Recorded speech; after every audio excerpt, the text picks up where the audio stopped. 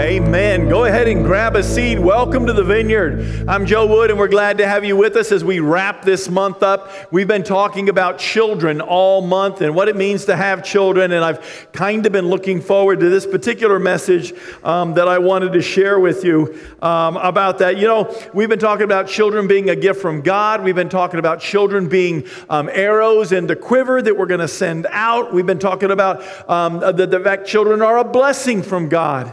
But we haven't talked yet about the fact that children will wreck your life. And believe it or not, that's what this thing's up here for. And because it's the last Sunday, I get to push it. They get nervous every single time I do this. It won't hit the camera, I promise you. They get nervous every single time I reach over and touch it because I wanted this wrecking ball up here. Because I learned a long time ago that children want to suck the life out of you. That's their whole goal. You have a child and they want to wreck your marriage. That's all they want to do. It's like children come into the earth and it's like, there goes mom and dad, okay? It's like the baby becomes the center of the world and it's like, that's not supposed to be.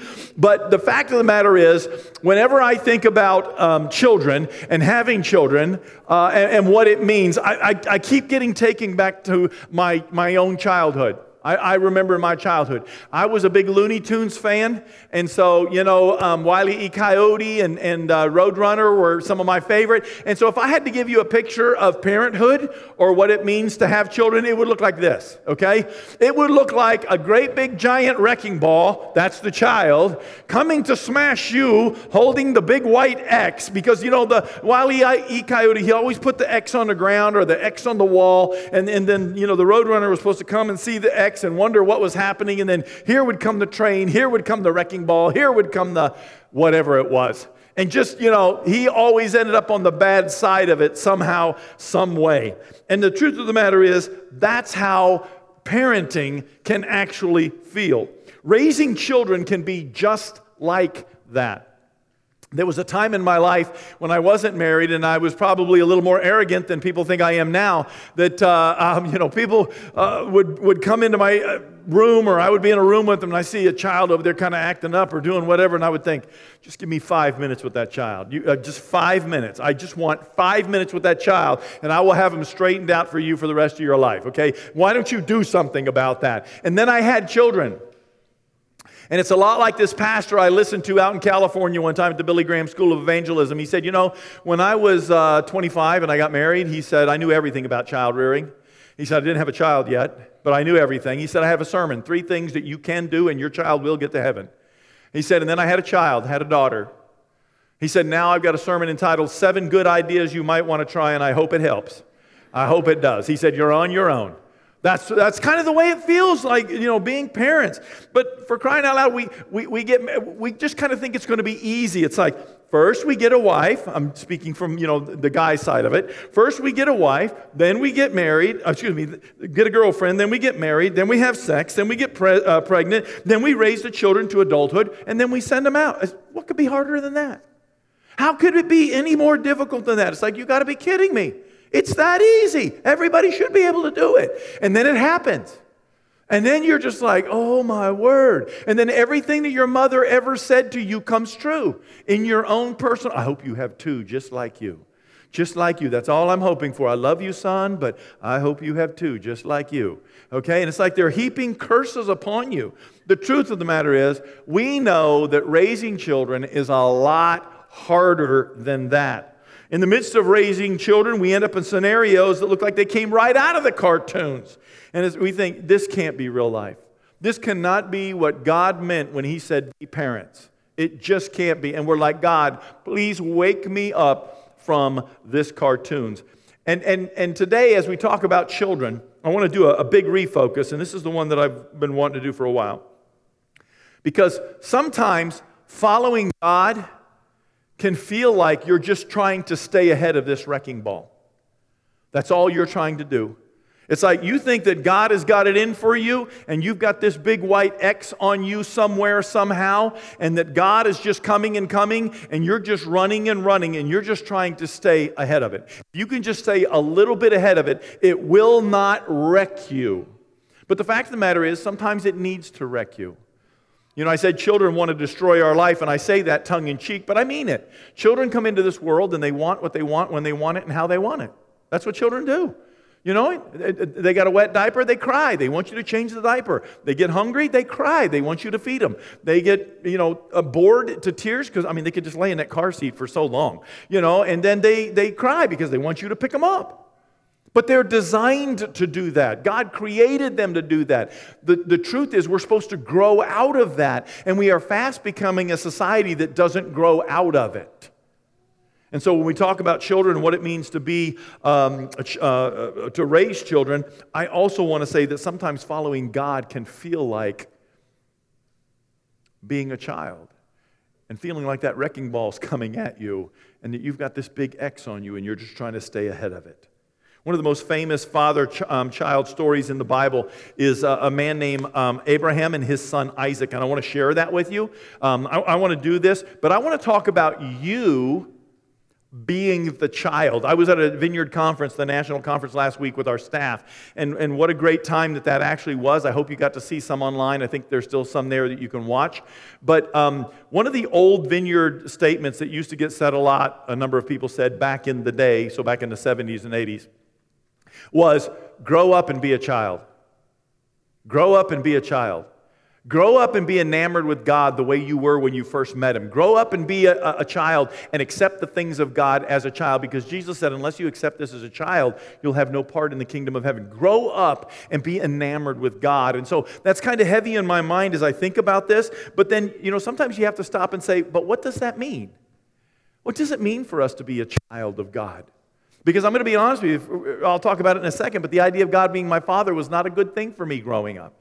When I was 17 and I met Jesus and they would say that, now God is your Father, and I'm just like, that had a real negative connotation for me, okay? And so I had to do some scripture searching on my own, open up my Bible, do some reading, write some notes down, and say, what does the Bible say a father is supposed to be? And I had to learn some things, and we'll about that, but let's jump into Genesis chapter 22. I want to look at the story there. It's a very familiar story. It's a very famous story. If you've been to Sunday school as a child or something like that, you probably did some craft or something around this. I know our kids did about a month ago because I saw them, carrying out this little piece of paper that had some fluffy cotton stuck to it, and they're like, this is the ram, this is the sheep, this is the goat, whatever they were calling it back then. But it's the story of Abraham and Isaac. And Abraham is a man who was 99 years old, had never had a child, and God came to him and he said, you're going to have a child. And he was like, ha, ha, ha, and he laughed. And that's why the child's name is Isaac, because Isaac means he laughs. Okay? And so his wife's a little bit younger than him, and she's going to become a mom. She's never been a mom, but she's going to become a mom.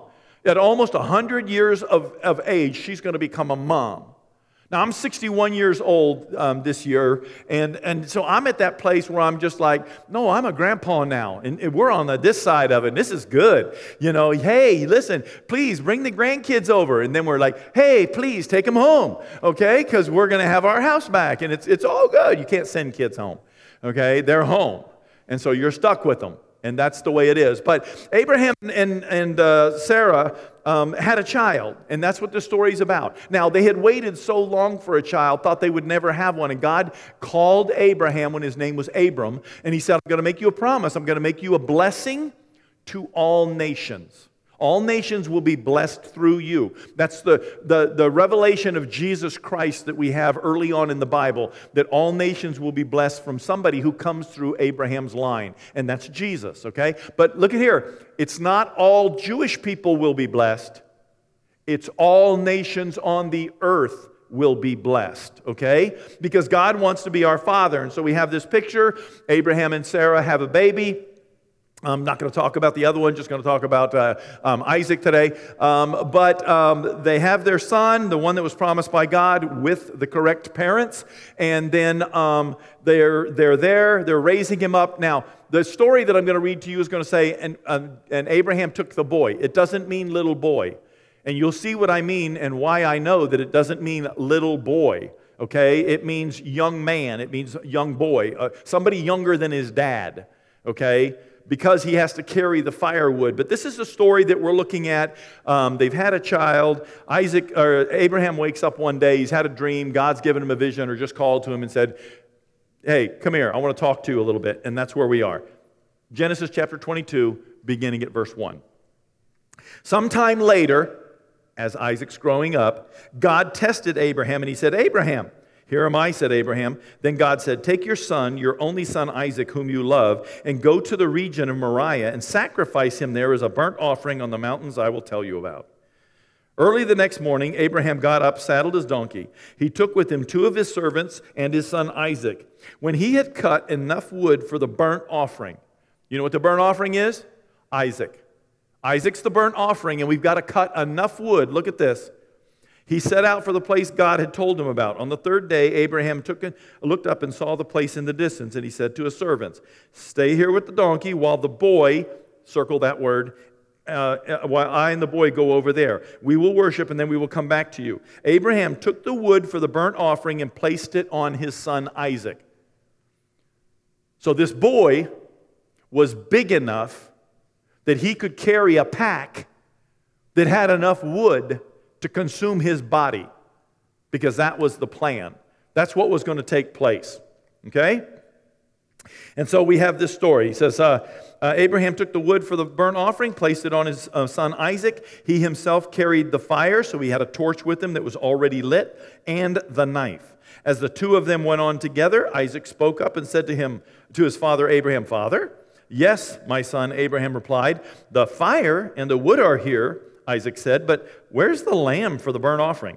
And Abraham answered, God himself will provide the lamb for the burnt offering, my son. And the 2 of them went on together. When they reached the place that God had told them about, Abraham built an altar there and arranged the wood on it. Look at this. Then he bound his son Isaac and laid him on the altar, on top of the wood. Then he reached out his hand, took the knife to slay his son. But the angel of the Lord called out to him from heaven and said, Abraham, Abraham! Here am I, he replied. Do not lay a hand on the boy. He said, don't do anything to him now that I know that you fear God, because you have not withheld from me your son, your only son. And that's Abraham's only son. And so this is our picture, okay? This is the picture that we've got of Abraham taking his son up onto the mountain, and he built an altar, which means he got a whole bunch of rocks together, and it probably made it about 5.5, maybe 6 feet long, this pile of rocks, and it didn't have to be this tall. It could have been just, one group big, and then he laid a whole bunch of wood on it, and then he takes his son Isaac, and which of us wouldn't be like, Dad, I know this trick, huh? But he takes his son Isaac and he says, here, let me tie your hands up, let me tie your feet up. And this is somebody that could carry enough wood to consume his own body. And then lays him on the altar. You want to talk about trusting your father. Lays him on the altar, and then Abraham pulls out a big old sacrificial knife, a special knife, and he's going to plunge it into Isaac as many times as he needs to kill him, because he is making a sacrifice to God. He is holding nothing back from God at all. And right before he comes down with that knife, Scripture says he hears, Abraham, Abraham. Now, I have often read this story and thought, oh, what a great little story. Abraham didn't hold anything back. He took Isaac up there and he was willing to sacrifice him. But you get to the place where you're an actual adult and you have a child or two and you start reading this story and you think, this is creepy. How did this get in here? And did Abraham say, hey, Sarah, me and Isaac, we're going to take a little trip. I'm going to go up on a mountain because God asked me to. I'm going to stick a knife through his chest. I'm going to burn him up with some wood. I know it's the child that God promised you, and it's the only one that you've got in 99 years of age. What about that 99 years of age thing? What about that? When we built this church, there was a man in this community that came to me. He wasn't going to this church, but he came to me and he said, Joe, he's 49 years old. I'm 61. He was 49 years old at the time. He's the same age as I am. He was 49 years. Did I say he was 49 years of age? He was 49 years of age, and he came in and he said, Joe. I said, yeah. He said, my wife's been after me for a long time to, get things taken care of, get fixed, so we don't have any more kids. I said, yeah, he had a 22-year-old son. I said, yeah? He goes, yeah. This was Monday morning. He said, I went home on Friday after work. Walked in the door, and my wife said, called him by name, Greg. I'll call him Greg. Greg, come in here. 49 years old. He went in and sat down at the table. She said, Greg, I'm pregnant. Got a 22-year-old son. And his wife's pregnant. And it's like, whoa! And he'll tell you today, best thing that ever happened to him. Absolutely amazing. But I'm thinking, at 49, I was like, I hope they start getting married and bring home grandchildren. I wasn't saying, hey, babe, you want to have another one? And this guy's like twice that age, and he's like, I hope we have a child.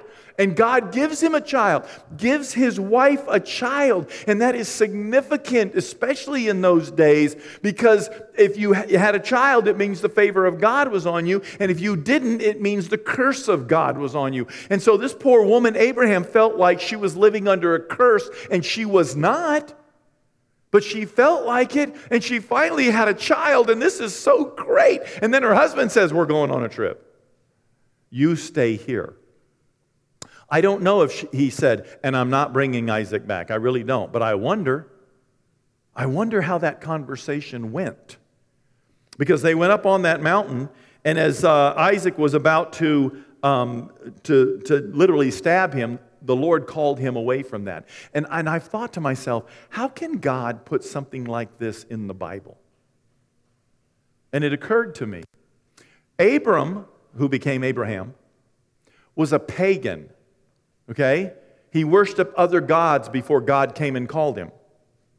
And child sacrifice was so very common in that area that when God wanted to know if Abraham was all in as a God follower, he asked him for the very thing that Abraham would probably withhold from him. And he talked to Abraham in words that Abraham would understand. Now, God had never had any intention whatsoever of letting anything happen to Isaac, because God's promise to the nation came through Abraham and then through Isaac. So God knew from the get-go nothing was going to happen. But he needed to speak to Abraham in a language that Abraham could understand. Abraham understood child sacrifice. It wasn't gross and ridiculous to him. It was probably very common. Back then, when you read about other world religions thousands of years ago, people did some horrible things. You think it's bad now. And so for God to say, Abraham, I want you to go do this, it was not ridiculous for Abraham to say, okay. If he was all in with God. Now, the scripture will say because Abraham believed and had faith that God could save Isaac. Okay, it says that in the book of Hebrews, chapter 11. But at the end of the day, this is what was going on, and it's like, wow, it was fairly common. This is the same place that they believe that the temple is built in Jerusalem. It's on that same piece of property. Theologically, they believe that that's where that is. It's the place that David bought from Arana back in the Old Testament, if that means anything to you. So this is a notorious place on Mount Moriah. And so here is Isaac offering up his only son to God. And it's just like, you got to be kidding me. But we know for a fact that God hates child sacrifice. He would not ask it of them, because in Deuteronomy, through Moses, he said, the Lord your God will cut off before you the nations you are about to invade and dispossess. But when you have driven them out and settled in their land, and after they have been destroyed before you, be careful not to be ensnared by inquiring about their gods, saying, how do these nations serve God? We will do the same. Look what it says. You must not worship the Lord your God in their way, because in worshiping their gods, they do all kinds of detestable things that the Lord hates. They even burn their sons and daughters in the fire as sacrifices to their gods. God's saying it's normal. Humanity is so depraved that it was normal for them to say, I want the favor of God upon me, so I will burn up one of my children, usually a son, on a fire to God. And he says, see that you do all that I command you, and don't add to or take away anything from it. So Abraham understood the idea of going all in with God.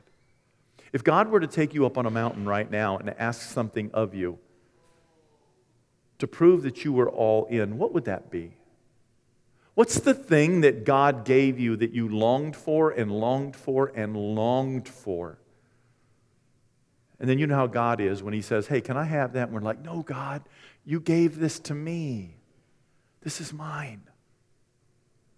What is the thing that God reaches into your heart. And I'm not talking about money. I'm saying, is it a career where God's saying, hey, I love you, and God gave you this great career, and now He's like, now I want you to come away from that and do that. It's not unusual for God to do that. He got in a boat one time when some guys were fishing and they hadn't caught a thing, and then they caught so many fish that the boats began to sink. And then they pulled their boats up on the shore, and He said, come follow me, and they left all the fish right there. It would be like God saying, hey, I know what you want. God, could we just have, this house? And Him say, I'm going to get you this house and I'm going to pay for it. And then He pays for it and says, now I want you to leave it there and come away from it. And we say, no. God gave me the house. He wouldn't ask it of me. Yeah, He would. He would. He wants to show you if He did it once, He can do it again. Take a deep breath. Take a deep breath. What is it about your relationship to God that God allows you to see? Are you all in with God? Because that's what He was doing with Abraham. And that's important, okay? We just know that this is what was going to happen. God was going to save Isaac from the get-go. It was never going to be an issue. But check this out. Abraham went up on a mountain, he met God. In the Scripture, Moses went up on a mountain and he met God. Elijah ran to the mountain, to the cave, and he met God. Jesus went up on a mountain and he met God. There's something about going up that mountain. And I want to share this with you, this thought with you. God did not bring you to this mountain, to this place, to this career, to this marriage, to this whatever it is that you're in right now in this moment. I don't care about your yesterdays. I'm not sure about your tomorrows. So let's just deal with God today and move forward, okay? What is it that makes you believe that God brought you this far and now He's going to hang you out to dry? He's not going to do that.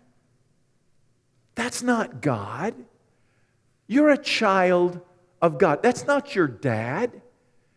He's not doing that to you. But for some reason, we tend to believe that about God, don't we? We tend to believe that He's this wrecking ball and that I have got to stay ahead of Him because He's coming to get me, and I got to stop sinning, and I got to do this, and I got to just stay away from this wrecking ball until I die, or else He's going to send me to hell. That's what I grew up under, was that God wanted me in hell. That He was just looking for a way and a reason to get me out, because that's what I grew up under. My only filter was a biological dad that I felt like hated me. God didn't bring you this far to hang you out to dry. Okay? Check this out. When God is making a big ask of you, when He's asking something big of you, when He wants your son, when God is saying, I want your job, when God is saying, I want your career, when God is saying, I want you, when God is making a big ask of you, it's because He's setting you up for a big win. When we think God is trying to take too much, it's because He's about to do too much. That's a biblical principle. I'm not health, wealth, and prosperity. I'm just telling you that when God comes in and says, I want you to go to Nineveh, it's because something incredible is about to happen. When He comes along and says, can I borrow your boat? And you suddenly catch so many fish that you can't believe it. And He says, leave it. And you think, that's stupid. Leave it? God says, yeah, I'm about to do something amazing. And you thought that was amazing. See? And He's like, small stuff. Small stuff. When God is making a big ask, He's setting you up for a big win. He said to Abraham, listen to him, because He's saying it to you up on this mountain too. I will provide the sacrifice that I'm asking from you. If God is asking something from you, it's because He gave it to you to begin with. And if He gave it to you to begin with, He's the kind of God that gives it again. You say, wait a minute, we'll get there. Let's talk about this, because we've talked about children, but I want to talk about you being children of God. How do you see God as a father? If God is our father, then here, we're connected to the Father by the DNA. I see pictures of my dad now, and I just have to say, I look just like him. you know? I look just like, I used to say, oh, my brother looks like my dad. Too bad, Larry. Too bad, buddy. You look just like him. And now when I go home, I say home, and I go see my mom and my sisters are like, man, the older you get, the more you look like Dad. It's like, I will stop talking to you. I'll do it. I won't ever text you, email. Don't be bringing that on me, okay? That's a tough thing for me. But the DNA of my Father is in me, and I have to realize it's there. And that has to be okay. I will begin to look more and more and more like my dad as I get older, I'm convinced. But here's the deal. The same thing is true of my relationship to God in heaven. I will continue to look more and more like Him if I stay in relationship with Him. If I continue to do that. He's never going to leave me. He's never going to forsake me. He didn't take me up the mountain to abandon me. He is right here, and He calls me His child. Look at this. The Spirit Himself testifies with our spirit that we are God's children. But we're not God's children and He's trying to kill us with a wrecking ball. We're not. We got to get that out of our heads. We got to get that out of our heads. We are God's children. Now, if we are His children, then we are also heirs, heirs of God and co-heirs with Christ, if indeed we share in His sufferings, in order that we might share in His glory as well. And I consider that our present sufferings are not worth comparing to the glory that will be revealed in us. For almost a year now, I've been complaining to God. God, I'm so tired of being angry. God, I'm so tired of being mad. God, I'm so tired of looking for a fight. I'm so tired of needing to push back. I'm so tired of needing to fix things. I'm so tired of needing to do this. And God's like, well, I never asked you to do that to begin with. At what point did you think I got off the throne and asked you to get on it? So last week I got off of Facebook. I did. I have just been so at peace. It's like, God, I want my peace back. He said, get off of Facebook. So I took it off my phone to see if I could do it. The next day, somebody came and said, so how are you doing? Because of that question, hey, Pastor Joe, are you okay? How are you doing? Okay, I'm sorry. Legit. Because of that, I'm sorry. Because you all thought that, I'm sorry. Because the next day, I didn't even reach for my phone. I didn't care. I had things to do that involved people, not Facebook, not social media, not Mark Zuckerberg. And then 2 days later, because, I guess etiquette says you're supposed to give some kind of notice, not just disappear. One of my staff members came into my office and sat down and said, all right, are you ready to do this? And I was like, fear and trepidation now. No hyperventilating, but deep breath. And we just kept pushing buttons. She said, do this. I don't care. I just did whatever she said. I just kept pushing that button. And then I got to the last one. She said, this is it. And it was like, okay, click.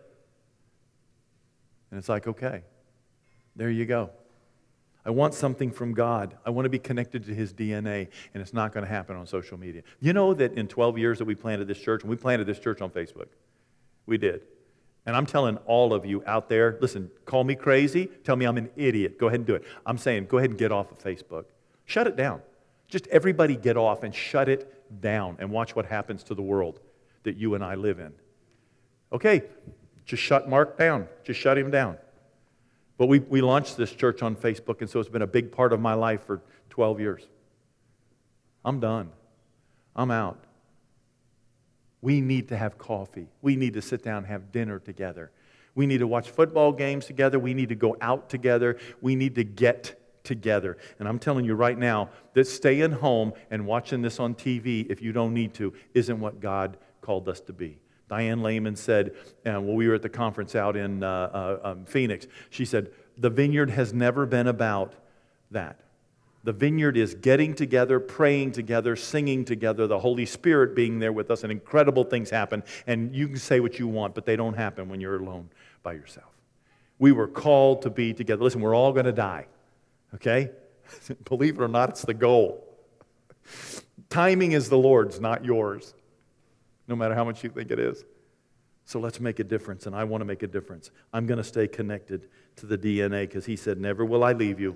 Never will I forsake you. But that doesn't mean we don't sometimes get distracted and let things, something that may be good 12 years ago, isn't today. Let it go. Move on. You're not there anymore. God's doing a new thing. Don't you see it popping up in front of you?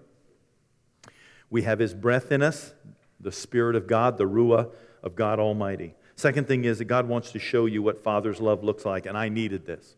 I needed this in my life so bad when I got saved in 1977, and I really thought that my wife Janice's dad was going to be the man to show me that. He was a loving father. He was a godly father. He did his best. He wasn't perfect, but he was amazing, and God took him home too soon.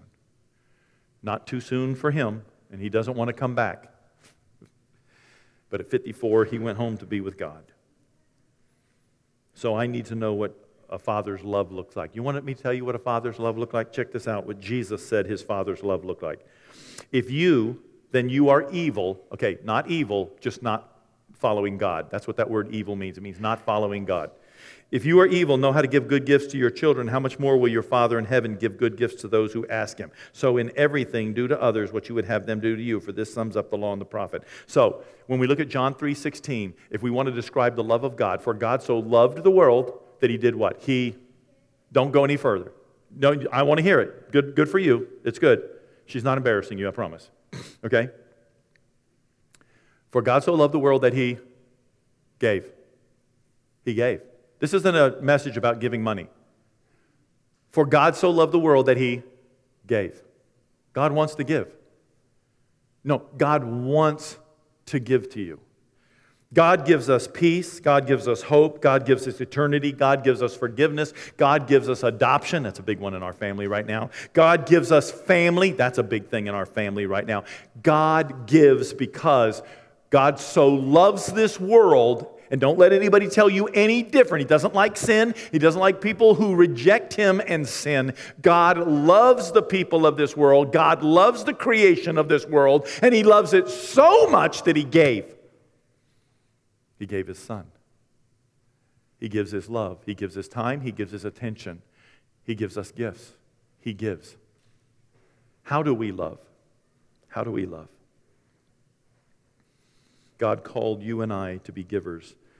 When the woman caught in adultery looked up and there was nobody there to condemn her, Jesus said, "Who then condemns you?" And she said, "There are none here, sir." He gave her her life back. He said, basically, "I forgive you. You don't have to do this anymore to make a living. You don't have to be a prostitute." He wasn't saying, "Go and live sinless and I'll accept you maybe." But some of you think that. You think that God is saying, "No, you got to be perfect. You got to..." Check this out. Jesus died for our sins 2,000 years ago, right? Okay? Simple math. And you think, yeah, that's as deep as the theology as you want right now. Okay. 2,000 years ago, the payment was made. All the money for sin was taken out of heaven and put on Calvary 2,000 years ago, and it just leaks out. Every time somebody sins, it comes back out. But Jesus isn't going to die again. I'm just saying the payment was made. So the idea that we have to beg God for forgiveness when we sin is nonsense. He's forgiven you. The world has been forgiven. But will we lay hold of the forgiveness?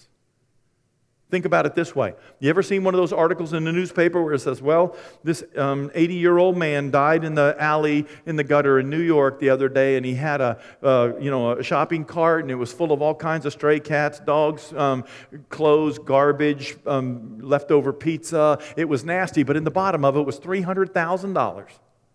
The man was terribly wealthy. And yet he died a pauper in an alley eating pizza out of a dumpster. That defines Christianity. There is so much that is ours, but we're looking for the trash.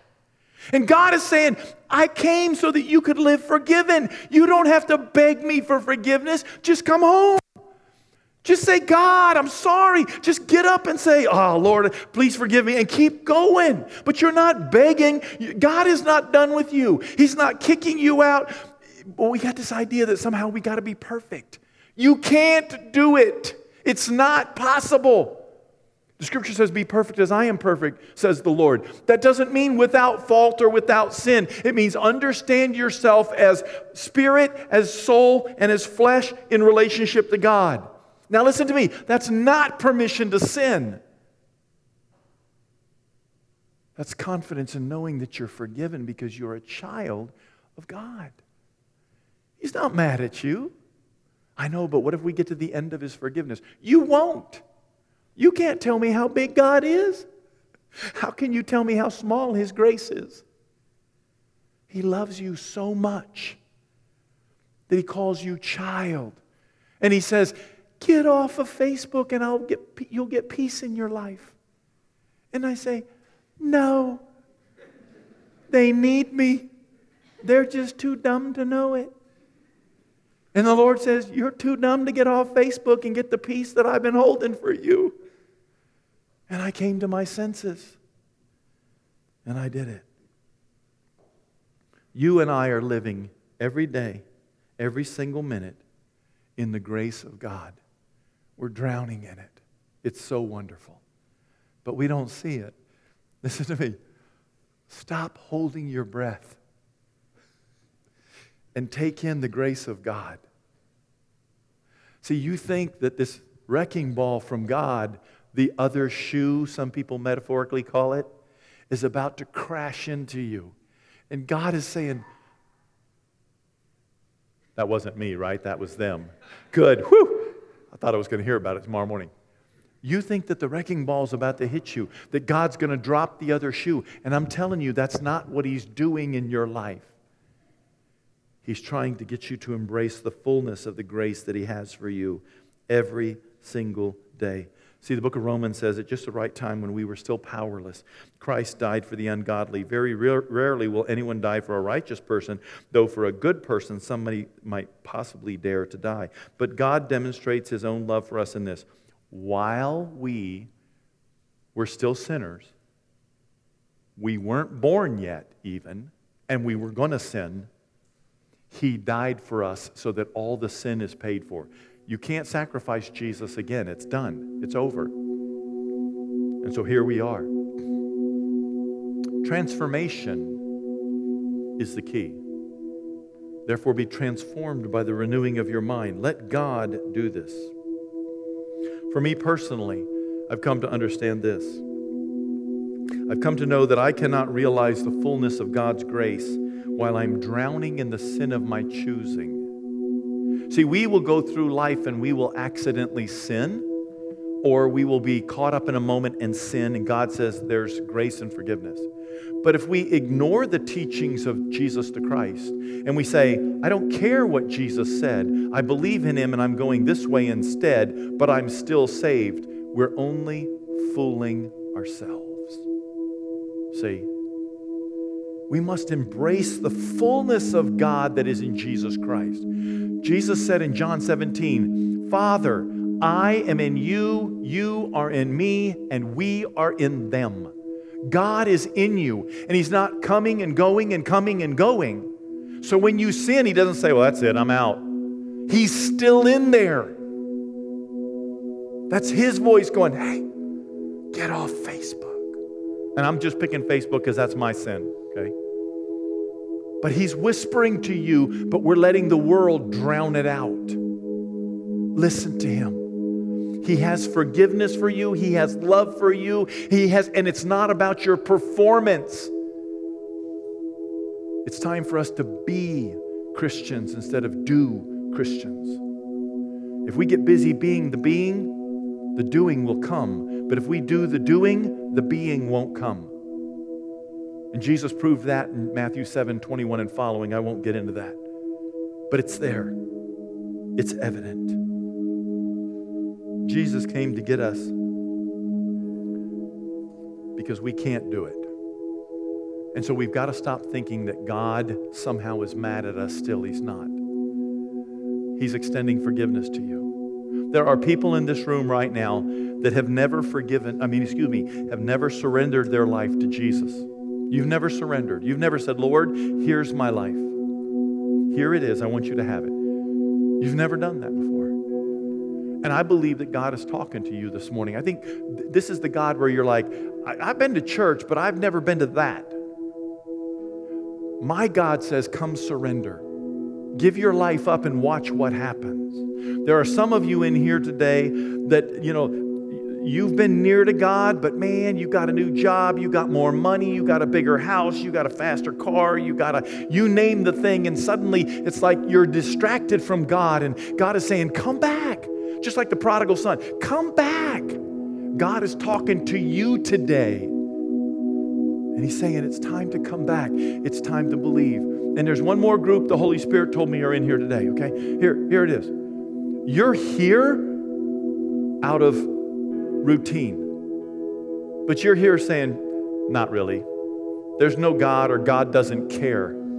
I want you to be here and ask him to care to you out loud today. I want you to ask God to reveal himself to you personally. Not to prove that he's God, but because that's what you want, a relationship with God, but you want it to be real, and so here you are waiting for it. And just hang with us for a couple of weeks. And watch what God does in your life as you begin to look at those questions. Pastor Joe, I've never surrendered to Jesus. I want to do that today. They want to pray with you. Pastor Joe, I understand what you're saying about Facebook. I got this other stuff in my life that's distracted me, and God's not the first thing in my life anymore. I want to come home. We want to pray for you. Do you really think there's a God and he loves me? Because I really am having a hard time believing that. We want to pray for you. Can we pray for you today? Let's come up to our feet and let's ask ourselves, God, what is it you're saying to me today? Because I believe that God wants to do something in your life, and I believe it's he wants to start with you, he wants to start over with you, or he wants to wrap his arms around you tight. If that's you, don't be proud. If that's you, could you come up here? Could we pray with you? Can we pray? If this is your day to start with Jesus or start over with Jesus, can we pray with you today? Just excuse yourself from the people that are near you and come on up here.